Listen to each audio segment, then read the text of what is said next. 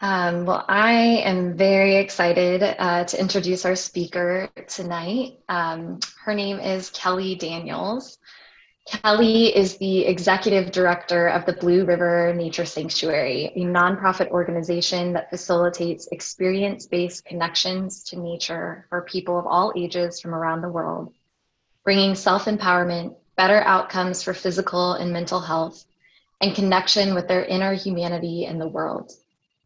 Passionate about preserving the beauty of indigenous people and their skills, she apprenticed with a Native American medicine woman for a year on native plant identification and medicine making.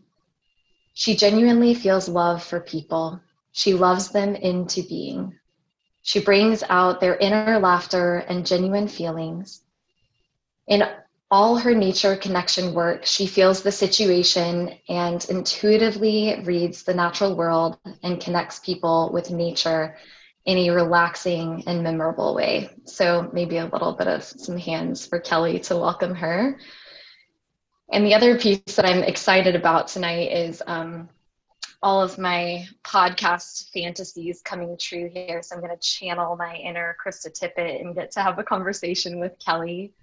So Kelly, hello. Thank you so much for being here. And your bio I love because how many people include all those beautiful things, like she loves them into being.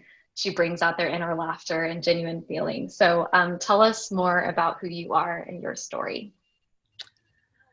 Oh, wow. I guess I think that probably a lot of my story has to do with growing up with a sister that has Down syndrome.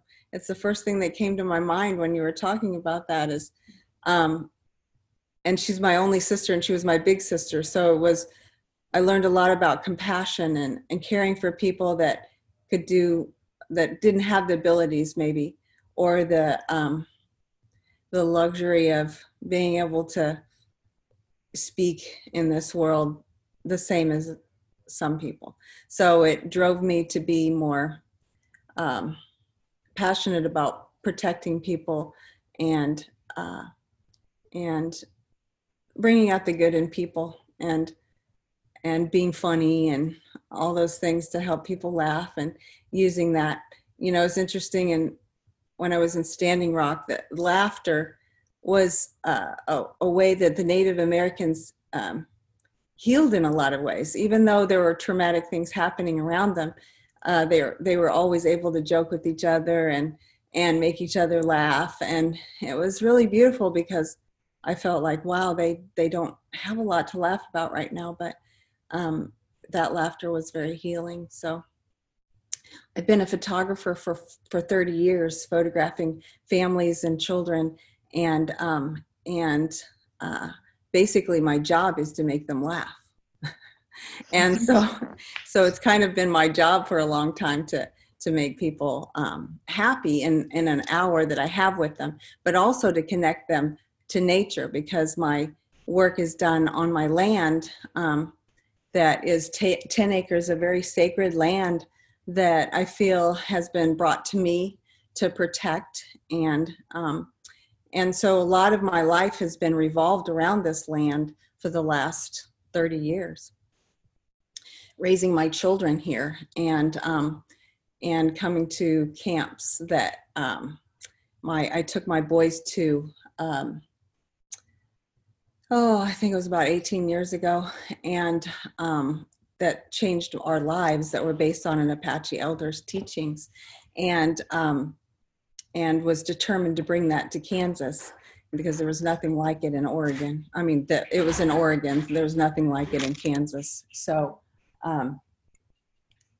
it was something that became a mission in my life, is to connect people to the land and to understanding the world around them, the nature around them that is there to take care of them, and how to simplify. I think that was one of the main things that I wanted my boys to come away with, is not to be dependent so much on the electronics and the stuff. And I'm in a very beautiful place in Overland Park, and I'm very blessed to be in um, a place that I would say could look very materialistic. And I didn't want my boys to think that that was the only world there was. And so I wanted them to be around people that understood that having the things wasn't what was important. It was the ability to be able to live a very simple life and be really happy. And being at those camps really helped us see that we could be so much more happy in a very simple setting. So it became a mission in my life, seeing how it affected my sons and I, that I bring this to Kansas and to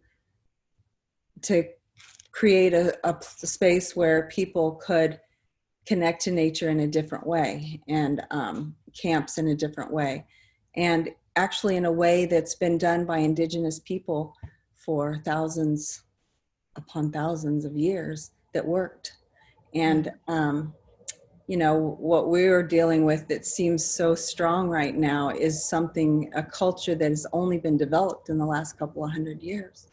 And so I think it's important to help people know that there's a different way of living with the world and living with nature that is very powerful and is very healing in so many ways. So I've had a lot of things that I've done in that path of connecting people with nature, which was my photography. I did with my photography, and we have weddings, and we do a lot of things, everything outside here. But I became a certified forest nature therapy guide, and in that I take groups of people out in the forest and not just show them the forest, but to help them to connect and be in relationship with the forest so that it can help them heal. And so that's part of what we do out here is bring people to understanding the world around them. Most people look at, when they go outside and they go to the woods, they look at the wall of green and they think, oh, there's poison ivy. This is a scary place. There's got to be like half of that is poison ivy out there, I'm sure. And so so the empowerment is in teaching them, say, what a poison ivy plant really looks like, so that you can walk around it and that you can enjoy the rest of it without being afraid of that one little piece that people have put the fear of God into you about it being a dangerous place and a scary place.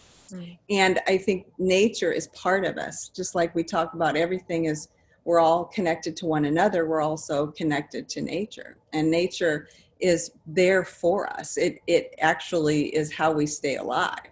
And if we're disconnected from it, we can get sick in a lot of ways. And that's the unfortunate thing, is how do you help people connect in a way that helps them heal wherever they live? You know, you can be in a city apartment and see the sky, and you can be on a deck and have birds come by. And so there's ways to help people connect with that no matter where they are. But in most parks, people have parks somewhere close by, but they're afraid to go to them. And so it's been a passion of mine to help them reconnect. And even with my sons, you know, electronics, they had this beautiful place that they lived, but the electronics so addictive that I would have to like lure them out there with places to sit in the trees and things and have them earn time on their screens by being in nature first. So anyway, those are just like a few things of, I guess, who I am. A mom. Yeah. Yes. Yeah. That's there's so much in there that we can unpack, and I hope we do. I want to hear, Kelly, a little bit more about your land, because I've never been, and I've actually been dying to have this conversation with you. It's just really funny we're now doing it with an audience, but I I know that your land is at the confluence or the place where Coffee Creek and Wolf Creek join to form the Blue River. And the Blue River is the river that runs through East Kansas City, through the zoo. A lot of people know it. I know it meets up with the Missouri River. It's a really big deal, and there's a lot of people trying to do restoration work, including Heartland Conservation Alliance. Shameless plug, since I used to work there, and I know you're well connected.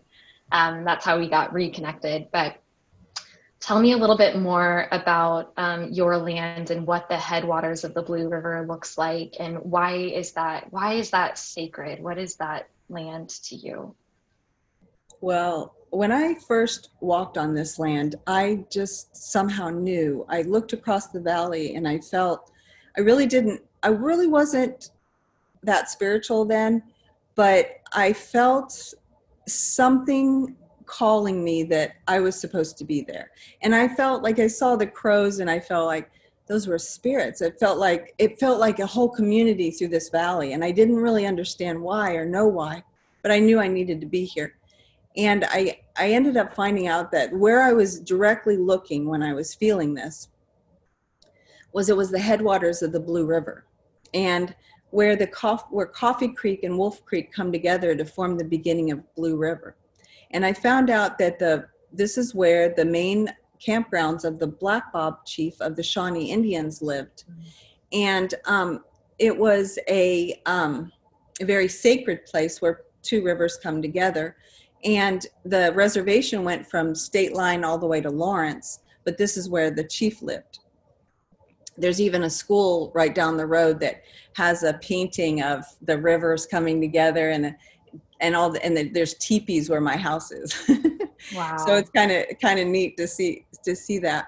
But so I've been told by a lot of people in the spiritual community that I'm here to protect the valley, to bring it back to joy. And the reason the Black Bobs left for a little while is because the Civil War happened in this valley. A lot of, we're close to the state line. So there was a lot of killing in this valley. And so the Black Bobs came back, and they were the Shawnee Loyalists, called the Shawnee Loyalists also, and were asked to be in the war to fight. And so they agreed to do that because they wanted to go back to their land. And so most of the men died. And so there was about 160 women and children that were here that wanted to stay, but they were forced. The chief died, and they were forced to move to Oklahoma and sell their land. So the people that I bought the land from bought it from the Indians. Mm-hmm. And so it's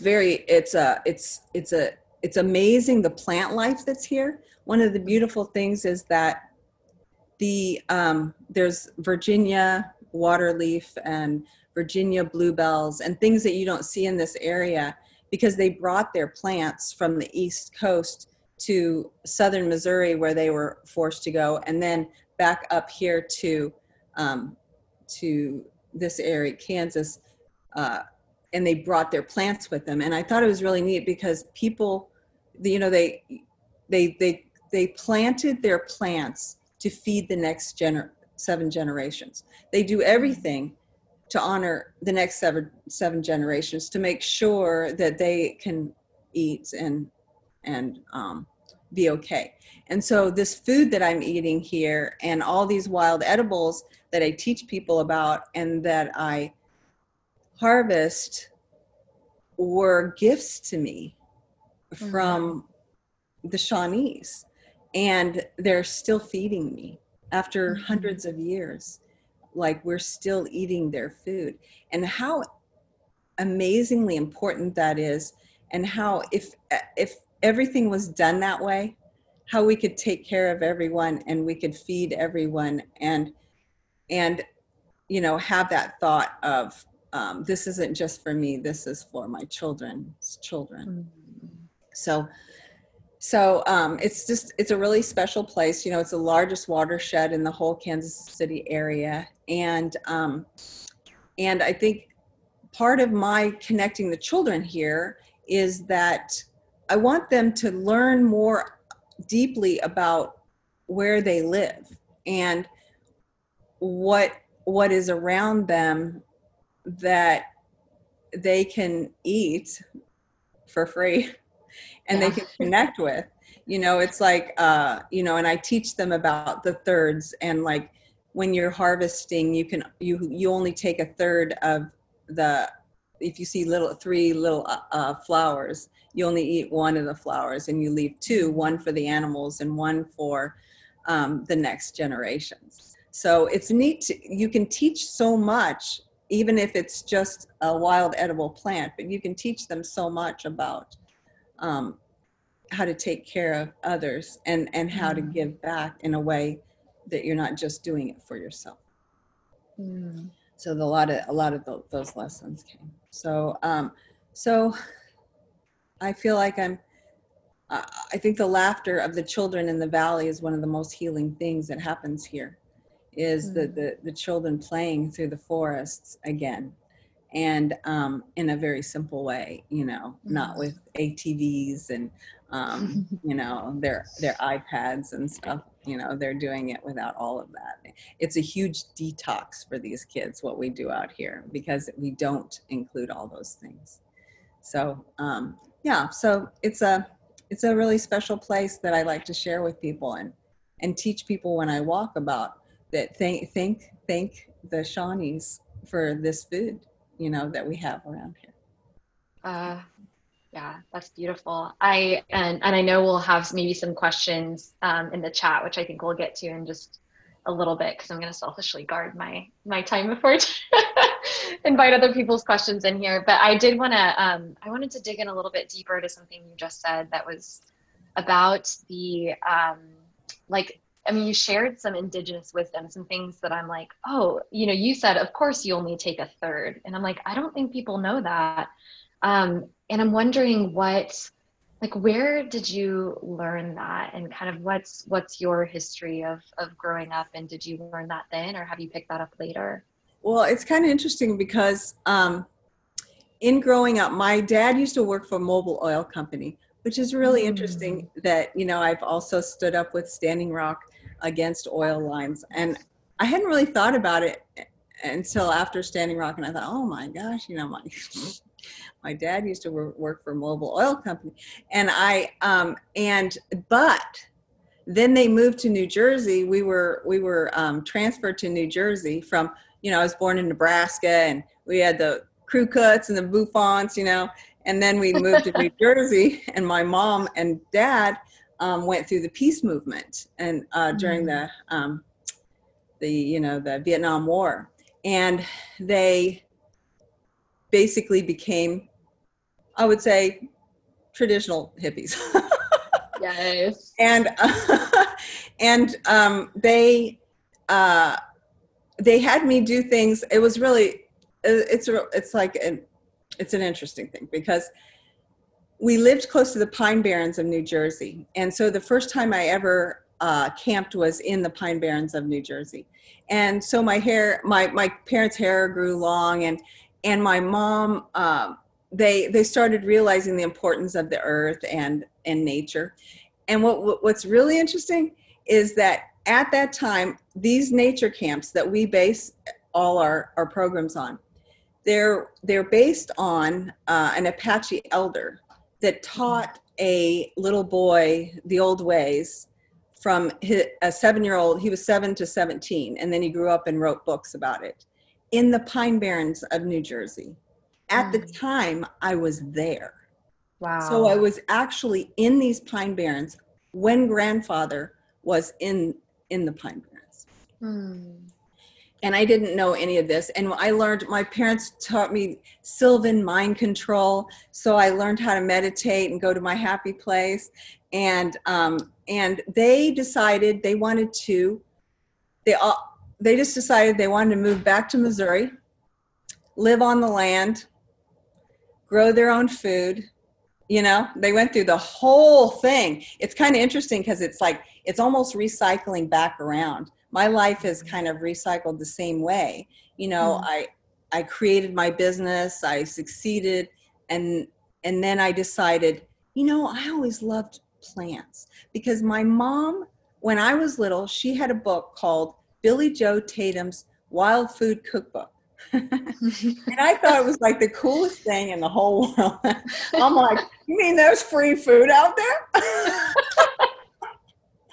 And I mean, back then we went from Mobil Oil Company to poverty, and we were like, Wow. we had commodities, and we were living, you know, my life flip flopped, and it was, you know, a great learning experience for me. Mm. But I loved this book, and you could like look at and see the plants that you could eat out there, and how to cook them and how to prepare them. And I'd always like be looking, like trying to find these things, and I could never find them. And I was like, so when I got older and I like did all my business thing and succeeded with my photography and all that stuff, I was like, what? I want to find a medicine woman, and I want to learn about this stuff. And Yeah. so I found her, and I like just asked around who is the best in the Midwest. And I found her, and apprenticed with her for a year. And so then it was interesting because you just have to see these plants a lot. You know, like sometimes you'll recognize them quickly. And when I take people on walks, it's really important to see them live. You know, it's sometimes you can look at books, and I have tons of books to, you know, learn about these, but it's hard unless somebody actually shows it to you, and you really get a feel for it. And then to see it several times, and, you know, continually. Like I know people now that even teach at my forest school that still can't figure out what a poison ivy looks like. Oh no. So it's like, you know, I'm, you know, just try to continually, you know, build that knowledge. And I think that's what being on this land has helped me, like, really, you know, develop a relationship with those plants. And they say that if you have a certain kind of a wild, like weeds in your yard, and you can't figure out like how to get rid of them, and they're just like going crazy, well, what I suggest is you find out what those weeds are, because they're probably medicine that's going to heal you. Oh, that's beautiful. And I had one couple that I took on a walk, and they did this, and I gave them an app. I told them about an app that we used that they could identify these things in their yards. And she did, and found out that it was ground ivy, and one of the best medicines for tinnitus. And her husband had really bad tinnitus, and they couldn't figure out how to heal it. So there was a medicine that was a weed all over their yard that they couldn't figure out how to get rid of. And it's because they needed it. So it's kind of, it's neat to be able to tell people about these things that they're just not aware of it. Like nature has a lot of messages. They're trying to interact with us, and trying to help us, you know, that they're communicating with us, including birds. You know, I don't know if you've heard of like Nature Speak book, where you see a cardinal, and you can look up the meaning of the cardinal, right? It's because everything is speaking to you. The trees, everything is speaking to you. If you slow down and listen to it, and you accept that, and it would help people feel a lot less alone. People feel alone in this world, but no one is alone. No one is alone, but they don't know it. They've not been told that. People have been so isolated and separated, and the whole idea of divide and conquer is what it's all about. That's what they've done with the Native Americans, is they try to divide them so that they can keep them quiet. Same thing with all of this that's happening right now. So if we can stay connected, and when you're connected with nature, you're connected to spirit, because spirit is in nature. It's probably one of the easiest ways to connect to spirit is in nature. And so learning about the messages and being open to the messages is part of what is so healing about being out there. So I think I got off on a tangent. No, that was beautiful. I'm so glad you shared that. That's an amazing story about that ground ivy, and just that And the how earth is trying to communicate. And just starting out with my family as being, you know, I've been in both worlds. Like I've been in the world of, you know, the money and the materialistic thing. And then, so I kind of walk in both worlds now. So I work with a lot of people that, you know, just are disconnected. And everybody is. I mean, not even just people that are in the cities, people in the suburbs. Everybody has been completely like blindsided to like what nature is. They'll go out to the park and they walk, you know, they're in a hurry. They're going to like get a workout, you know, they're not feeling it. Yes. You know, you got to slow them down. And that's what our nature therapy is all about, is how to connect them with their senses.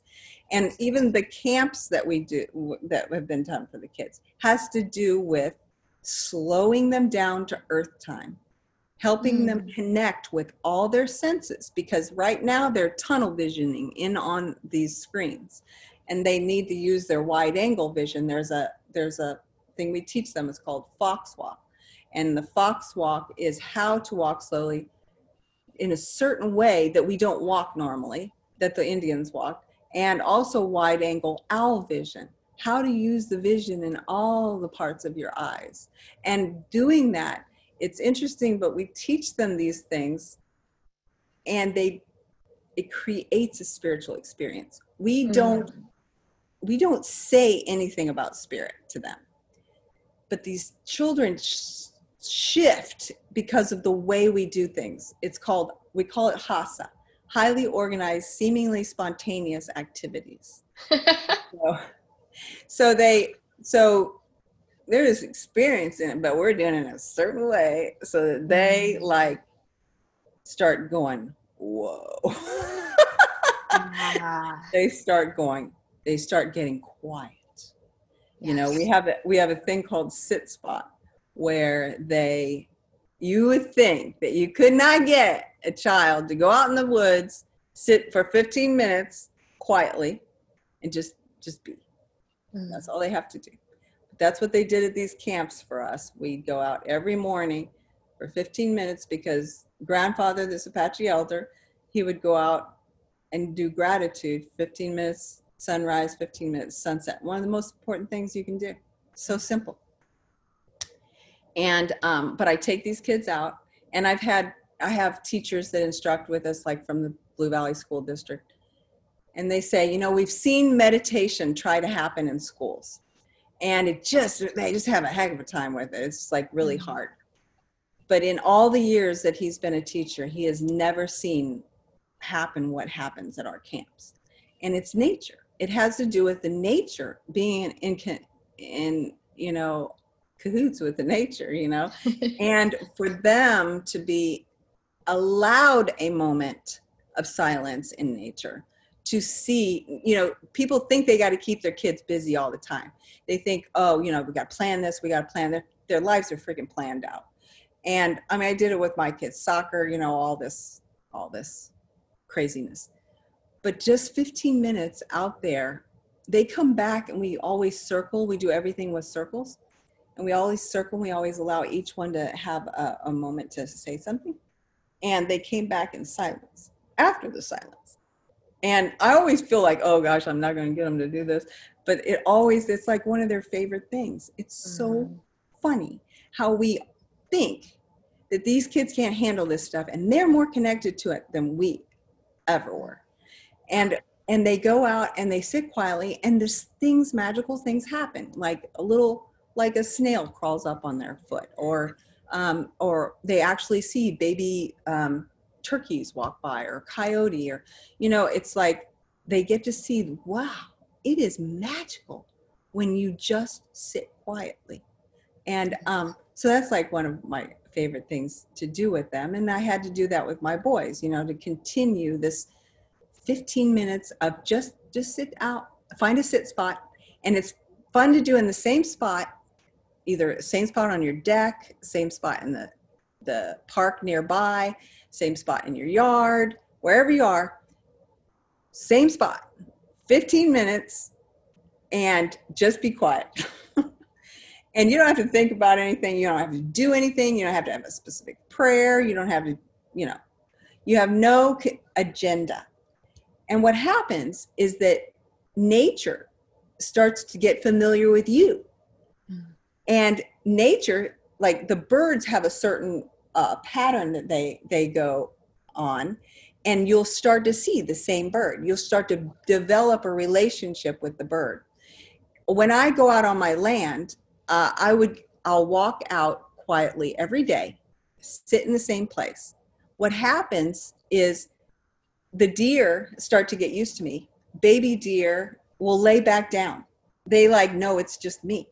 And a fox came out once and just like started scratching his ear, you know. He's like, Yeah. you know, they just like they're just used to me.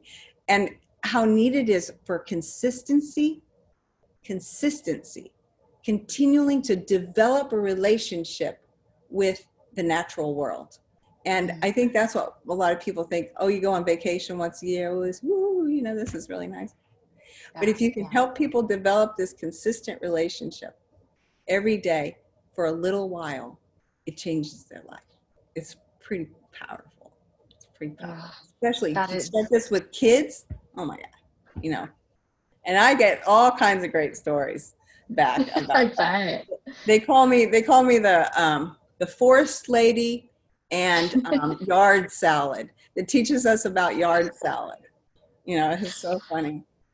Oh And my and and, gosh. and little medicines like, you know, plantain, which is a weed that's everywhere, right? And it has these ridges on the back of it, and it's called the Indians called it ridgeback.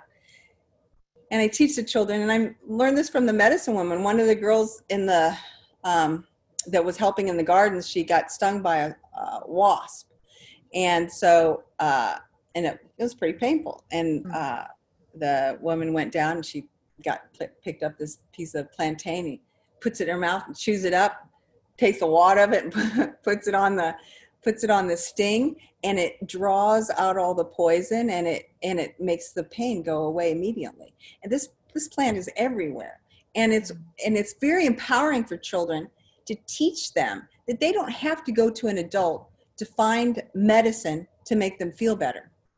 Yeah. Talk about powerful. They can go and they go, where's the ridgeback? And oh yeah, I remember, it's over there by the pond. Okay, yeah, and they take care of themselves. You talk about empowering kids. If they can take care of themselves when they get a cut, so this is not just for stings and stuff. You get a cut. I fell through some logs once, and I cut all my legs all up, and I found plantain, and I chewed them all up, and I put it all over my legs, and I laid the leaves over it. It literally healed the next day. This is like powerful, fresh medicine. And the kids know it. They see it. They feel it. They can tell, oh, my mosquito bite doesn't hurt anymore. It's one of those things about, like, people think that they have to have all these products. They think that they have to be protected in so many ways, when the nature around them is giving them something that protects them. They just don't know it yet. Even with like stinging nettles. So there's a stinging nettle, is one of the most powerful plants that you can, like, Yeah. all the medicinal benefits of the teas and everything. Well, it stings, but it was used by the Native Americans as acupuncture. It makes pain go away. It gives you, helps your inflammation. And so, but also, if you crush the stem of the nettle, it's the antidote to the sting. Oh wow. I And had so no it's like, idea. it's just like helping people learn these things is just, it's pretty interestingly simple and powerful. Mm. I was just reflecting, Kelly, that I think because we titled this gathering, like, what, caring for all of Earth's creatures, and what you're describing is this mutual care. It is this like kinship, and when you say relationship, and not just with, of course, other humans, but we tend to think of animals next because we can identify, I think, with them more. We don't tend to look at plants in the same way.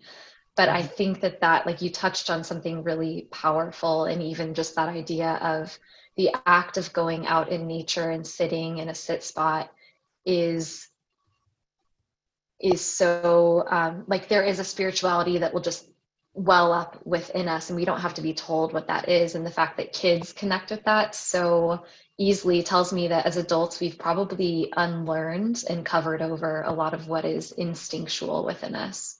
Yeah. Yeah, and it's interesting how you can tell our disconnection from nature because people are somewhat afraid of it, but also um, if you don't have a relationship with it, which I think that's one of the main reasons we do this, is because kids, in order to protect it, in order to for people to grow up and want to be environmentalists or want to have anything to do with making sure a forest doesn't get cut down, they have to love it. And if we're raising children in concrete and asphalt and they don't even know anything about it, especially not to love it, then they're not going to protect it. And right. We're going to be in trouble. So we've got to get these kids back out to that place. I mean, even there was a developer that recently yes. I'm glad you're bringing this up. Clear-cutted a forest across the valley from me. Very, very devastating to me. Yeah. It was right above the headwaters. And it was interesting because we had a meeting. I wanted to do a prayer ceremony. First of all, the developer told me he wasn't going to do what he did.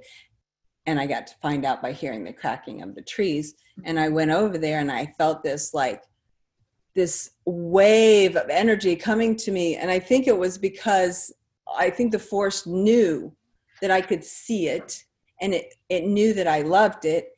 And it was almost like a cry out to me, and almost like do something. And I couldn't do anything. You know, these huge machines are cracking these trees, and I just sobbed because it was some kind of energy coming from them that was really tragic. And I called out for people to do prayers at this place. And coincidentally, a minister came that was actually the minister from amazing man from the what's it called? The Presbyterian Church down by Mission Hills. Village. Nick would know that one. Oh, Village Press. Okay, cool. And I asked him to do the prayers, and coincidentally, it happened to be the developer's minister. Minister didn't know that the developer who he was. Yeah. Developer didn't know the minister was coming. Developer wasn't there at the time anyway. But the developer found out that his minister was there doing the prayers, and because of that, he wanted to call a meeting with all the environmentalists, with Heartland Conservation Alliance, and to talk about the development. And one of the things that he said, and the reason I'm bringing this up, is because this is a common thought about, I think a lot of people have, is he said, well, I only cut down a couple of big trees. But we're talking maybe 15 semis of mulch went out of there. Oh, wow. So we're talking a lot of trees. But to him, the big trees were the ones that must be important. But it wasn't the wildlife habitat, all the plants, all the animals that live there, all the things that exist there that can no longer exist in a place that has been untouched since it was Indian land, you know? And it's a place where toxic runoff is going to go right into the headwaters of this river. Yeah. And this river is clean here. This river it's like it's always been. You know, the beavers are here, the otters are here, the bobcats and the foxes and the coyotes and the deer and the wild turkeys. Everything is here. You talk about seeing a difference. It's almost like showing an example of our world. This is what it's like when it's not over processed, over stimulated, over polluted, all those things. This is what it's like. You go to the end of the Blue River, which is what the Blue River movie is about, that Heartland Conservation Alliance did. You go to the end it's concrete, it's a dead river. It's no longer alive. It's still alive here. So when we see a developer come in with these homes right above this water, we see what's happened and the rest of it happening here. And it's pretty devastating because this is the only wildlife thoroughfare that's left in the area. So the Blue River protects it because it's really, really a powerful river. There's like really big, you know, can flood things pretty good. So it protects the nature. Otherwise, this would be nothing. Like there'd be all cookie cutter houses in Overland Park through here if this river wasn't protecting this valley. So, you know, having that relationship with all things, including the nature, is very powerful in our healing, in the healing of all people. And just remembering who we are and remembering that we're being taken care of if we had let it. There's so much medicine out there and so many things that it will speak to you and it will come to you. And if you eat wild edibles a little bit, it is like 1,000 times more powerful than eating a vegetable in the grocery store. And there are these are in the city parks too. There's wild areas in the city parks that people just like, you know, are afraid to go. They don't know what's in there. But it's like, you know, I can hardly wait to go. You know, just let me know. Y'all come out to your little park and I'll find you some food. Oh, I guarantee there's people listening to this right now that are like, how do I take Kelly up on that offer? Kelly, I wanted to make sure that we get to a couple questions that might be in the chat here. But first, before we do that, one question that I did want to touch on, something that you mentioned before our gathering started, and you alluded to being with Standing Rock through all of the protests with the Dakota Access Pipeline, and how it had echoes and memories for you of this current uprising and the movement for Black lives. And I'm just curious to know a little bit more about what that's like for you, maybe even in your body, and then to know like how you're choosing maybe to respond because of what you've learned from Standing Rock. Yeah, I think I so respect and honor the people that have the courage to stand up peacefully. And there's so many things happening that I think probably one of the main things that I think a lot of people don't know about, and being at Standing Rock and being right there and watching, I was one of the main photographers there. And I'm not one to stand up in the front lines, like, put me in the back, please. I don't have that much courage. I will take pictures, but I'm going to be back there taking pictures. I don't want to get arrested, you know, and, but people do. And when I went there, I went to record. At first, it wasn't scary, right? At first, it was all families and the elders were around the fire. They were cooking. There were thousands of us, but they were cooking the food in big cauldrons, and they and the children were playing, and they had like the children had classes in like the teepees, and they were learning about all the parts of the buffalo, and like it was like going back in time. It was so beautiful. I was like blown away by the community that was happening there, and it was like, this is the way we're supposed to live. This is the way we're supposed to live. And it was like, it was simple, but people were surviving, and people were able to take care of each other. People were taking care of each other. And they were, you know, camping on this land, right? Very peacefully. And what happens is that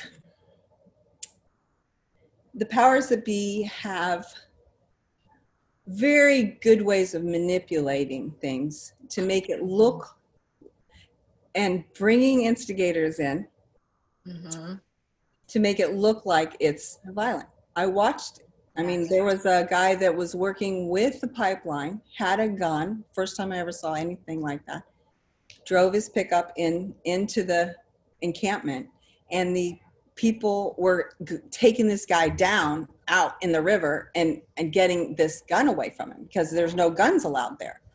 And the man got away free, and they arrested the people that took him down. Wow. This opened my eyes to a lot of things. Like, Standing Rock has had really bad things happen from the beginning. They dammed up the river and took out all their villages first of the Missouri River. I talked to people that the grandparents were crying as their cabin is being destroyed because they won't let them live there because they want the river to come in. They were a thriving, sustainable community in the 60s. And the river was dammed up and all their land was put underwater, all their wildlife, everything. And they had to live up in the plains, in the parts that they couldn't grow their gardens anymore. So they've had so many things happen to them so sneakily through the years. And this is, our society. Unfortunately, there's a lot of powerful people with a lot of money that know how to manipulate things and make them look like the protesters are bad. And this is a really big deal, because if people understood that these are peaceful protests and that there are people that don't want it to look like that because they want the protests stopped, then it would be an interesting thing for people to actually wrap around. Now, the main thing that I see is that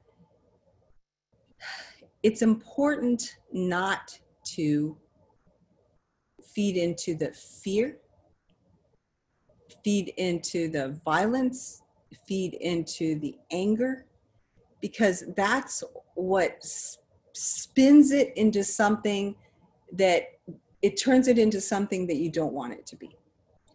And the more we focus on peace, the more we focus on creating what we want to create and not allowing the world to make us afraid to create what we want to create. Kind of like the Native Americans, when they were so suppressed and moved around, and they came here, and what did they do? They planted food for their children. If they would have just been, oh, this is horrible, this is like what they're doing to us is horrible, and they just focus on that, they would not ever exist now. But instead, they focused on continuing their prayers, continuing planting their plants, continuing loving their children, continuing with their lives despite all the things that were happening around them. And that's the only reason any of them still survive. So it's just important to not allow, it's easy for me to I could go on to Facebook and I could start reading stuff and go, oh my God, whew. I don't watch the news, and I don't watch news at all, because it's depressing, No wonder people are so depressed.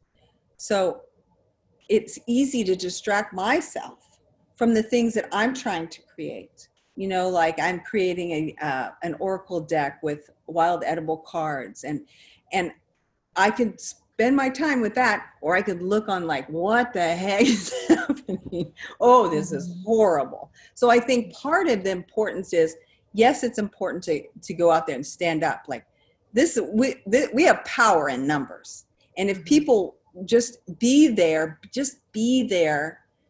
that is so powerful for change. And it's so important just to show that you support and to be there is so valuable. The numbers in Standing Rock grew to 25,000 people at the end. Veterans were coming in.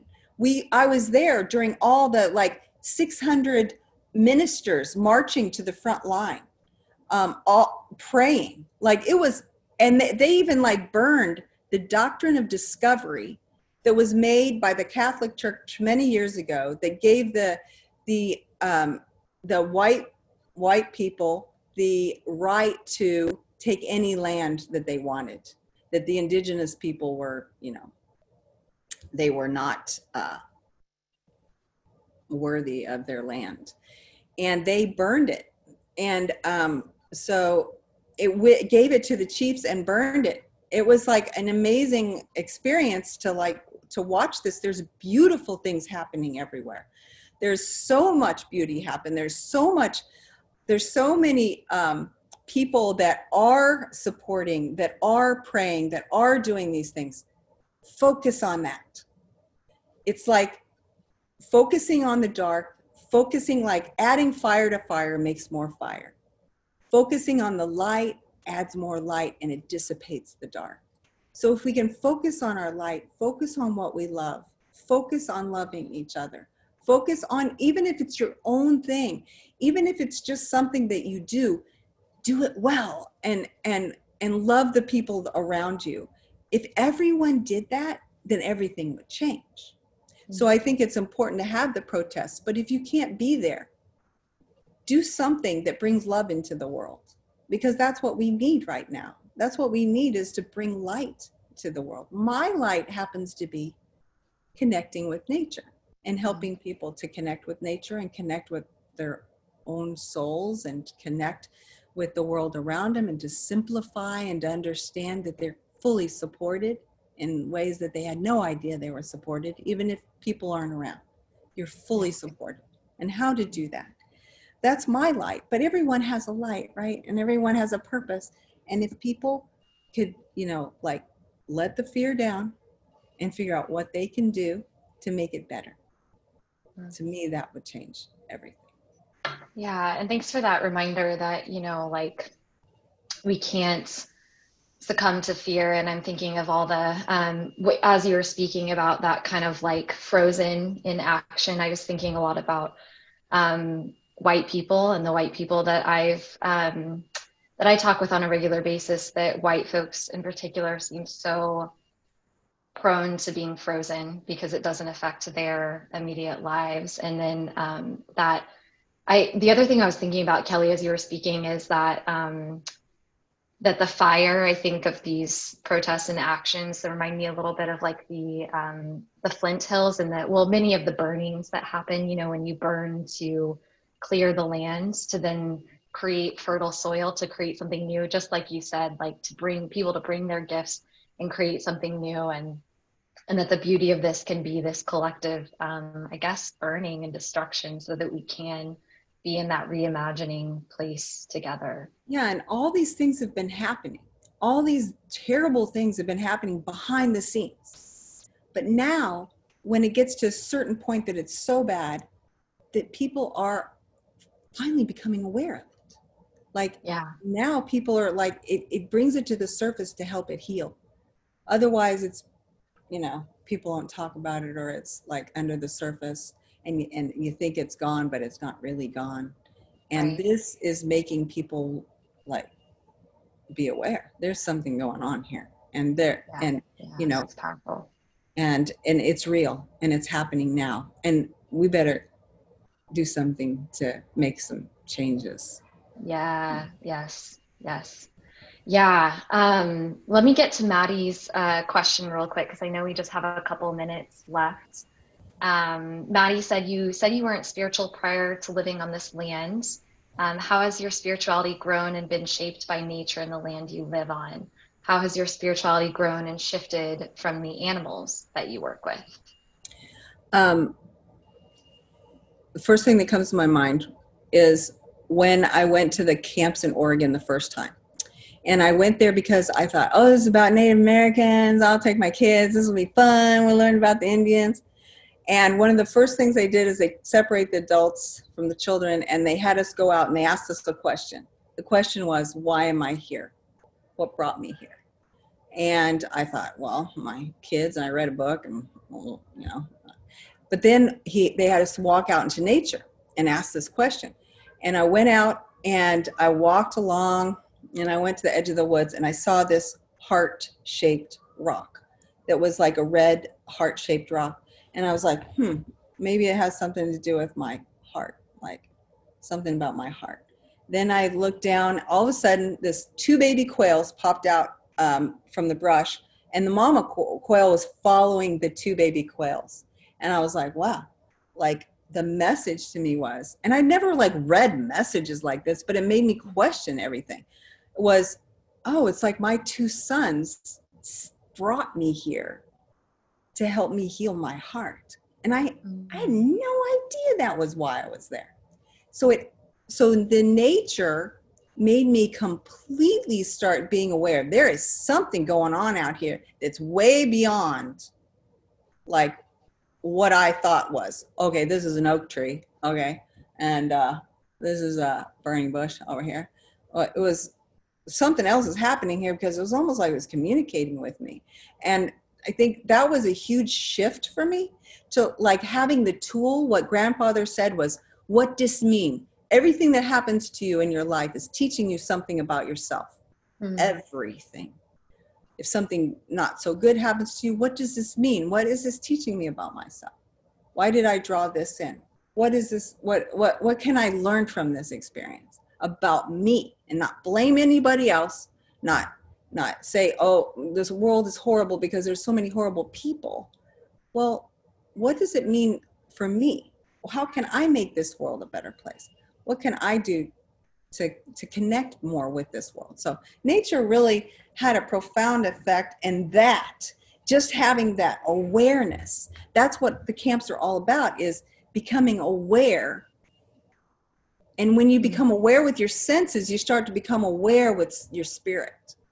Your spirit starts to open up, and you start to see things in a different way. That's why grandfather said, we can do protests, we can put big signs up, and that's very important. But what's going to shift this world is our connection with spirit. To be able to walk in that duality and walk with these angels and these spirits that are all around us, trying to help us, waiting for us to ask questions, to ask for the help, and to give specific guidance. It is powerful. Our spirit guides can go to their spirit guides. That's how it's going to change. So we can have protests, but we have to have spirit. It's like vital in order to make the shift. Yeah, Mary Sill once spoke with us last time. She was talking about this kind of triad of caring for the earth, spirituality, and justice, and how you have to have all three. And I loved that connection, because I felt that was like, yes, because one draws you into the other, and it's right. You have to have that presence. Yeah, and everything is a circle, the circle of life. Everything we do in our camps are circles. We circle up. We circle. The medicine wheel is what I do to pray when I go down to the river every day. The medicine wheel is just a form of, it's going through your life from birth to childhood to teenagehood to wisdom to spirit, and it's like it's a practice in new beginnings, and how do you grow through this and become wise, and how do you connect with all spirits all around to help you with that, because it is difficult to do ourselves. We're not meant to do things alone. We're meant to be in community. We're meant to be connected to spirit. We're meant to be as a circle with one another in community. Like, if anything, if people could commune more in circles, it's very powerful to changing the world. Circles of people, circles of women are what is supposed to change the world. Yeah. Oh, I love that. Kelly, I know we are over time. So really briefly, because there's one more question, if you're able to squeeze this one in. Wendy asks, I feel that about watching the news and how it can be depressing. I think referring to your comment earlier. What's another good way to stay in touch with justice needs around the world and our neighborhoods, so that we know how we can organize together for things like nature, racism, economic oppression, etc.? I think to get involved with organizations that are in alignment with peace. Yeah. There's a lot of really good organizations that are doing things. you know, but it's also about just allowing yourself, you can be aware of the world and that there's a lot of sad things happening. You can choose how you want to be in that. You can choose to find out about a protest that you want to stand up in. You can find out about those from organizations like, there's probably like, isn't there like 350, what is it, 350.org? Is that what it is? Yeah, Nick's nodding yes. Yeah. I'm sure that there's like a list of organizations that are, about making change peacefully. And connecting with those organizations, connecting with those people, because peace, if that's what you want, connect with the people that are making the peace. Unfortunately, the news is very controlled by media that is owned by oil companies and, such. So, and I watched that. It's Standing Rock because the things weren't even reported that were happening. I was like, what is going on? And so, I learned a lot about the media. So I just don't even watch it anymore because it's so skewed. So it's better to find out the people that are, really reporting the real news, like BBC. Like a lot of times the European countries knew more about Standing Rock than the United States because a lot of times their media isn't like, it's not controlled like this, believe it or not. But anyway, being involved with people, asking questions to people that feel right to you. What connects with your heart? Where do you feel good? Like, does that feel good watching that news? Don't watch it then. You don't have to watch it. Believe me, anything on there, I'll learn all I need to learn on Facebook. That is true. Most people's number one news source. With a grain of salt and go, okay. Like if there's a big earthquake somewhere, I'm going to find out, or something's going to go down big here. Somebody's going to tell me. I'm not going to be totally clueless. I'm going to learn things that are going to make a difference, or I'm going to learn things that are going to make me feel better and make the people around me feel better. Then it's good. But watching news that's like just horrific, read things that are good, read books that are good, be with people that, go to these protests and see how peaceful they are. Be a part of it. If you believe that that's an important thing, be there. You don't have to be in the front. You can be like me, be in the back, take pictures, tell people what's going on here. This is the truth.